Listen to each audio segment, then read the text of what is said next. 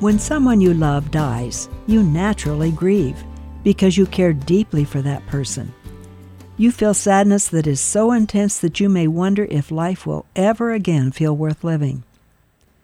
It's okay to grieve.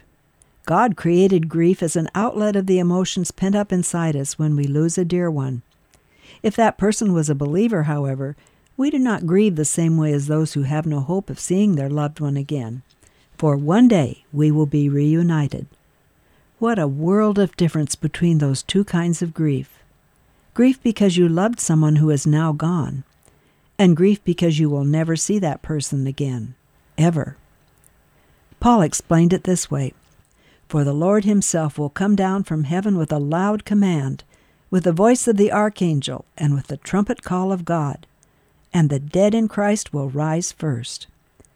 After that, we who are still alive and are left will be caught up together with them in the clouds to meet the Lord in the air, and so will we be with the Lord forever."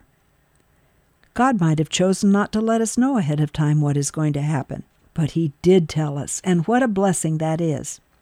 We know that one day we will be with our loved ones when we meet the Lord. So today, if you are grieving the loss of someone who loved the Lord and whom you loved very dearly, my heart goes out to you. Remember that one day soon, we will be caught up together with them in the clouds to meet the Lord in the air. You've been listening to Encouraging Words with Darlene Sala. Visit guidelines.org for more.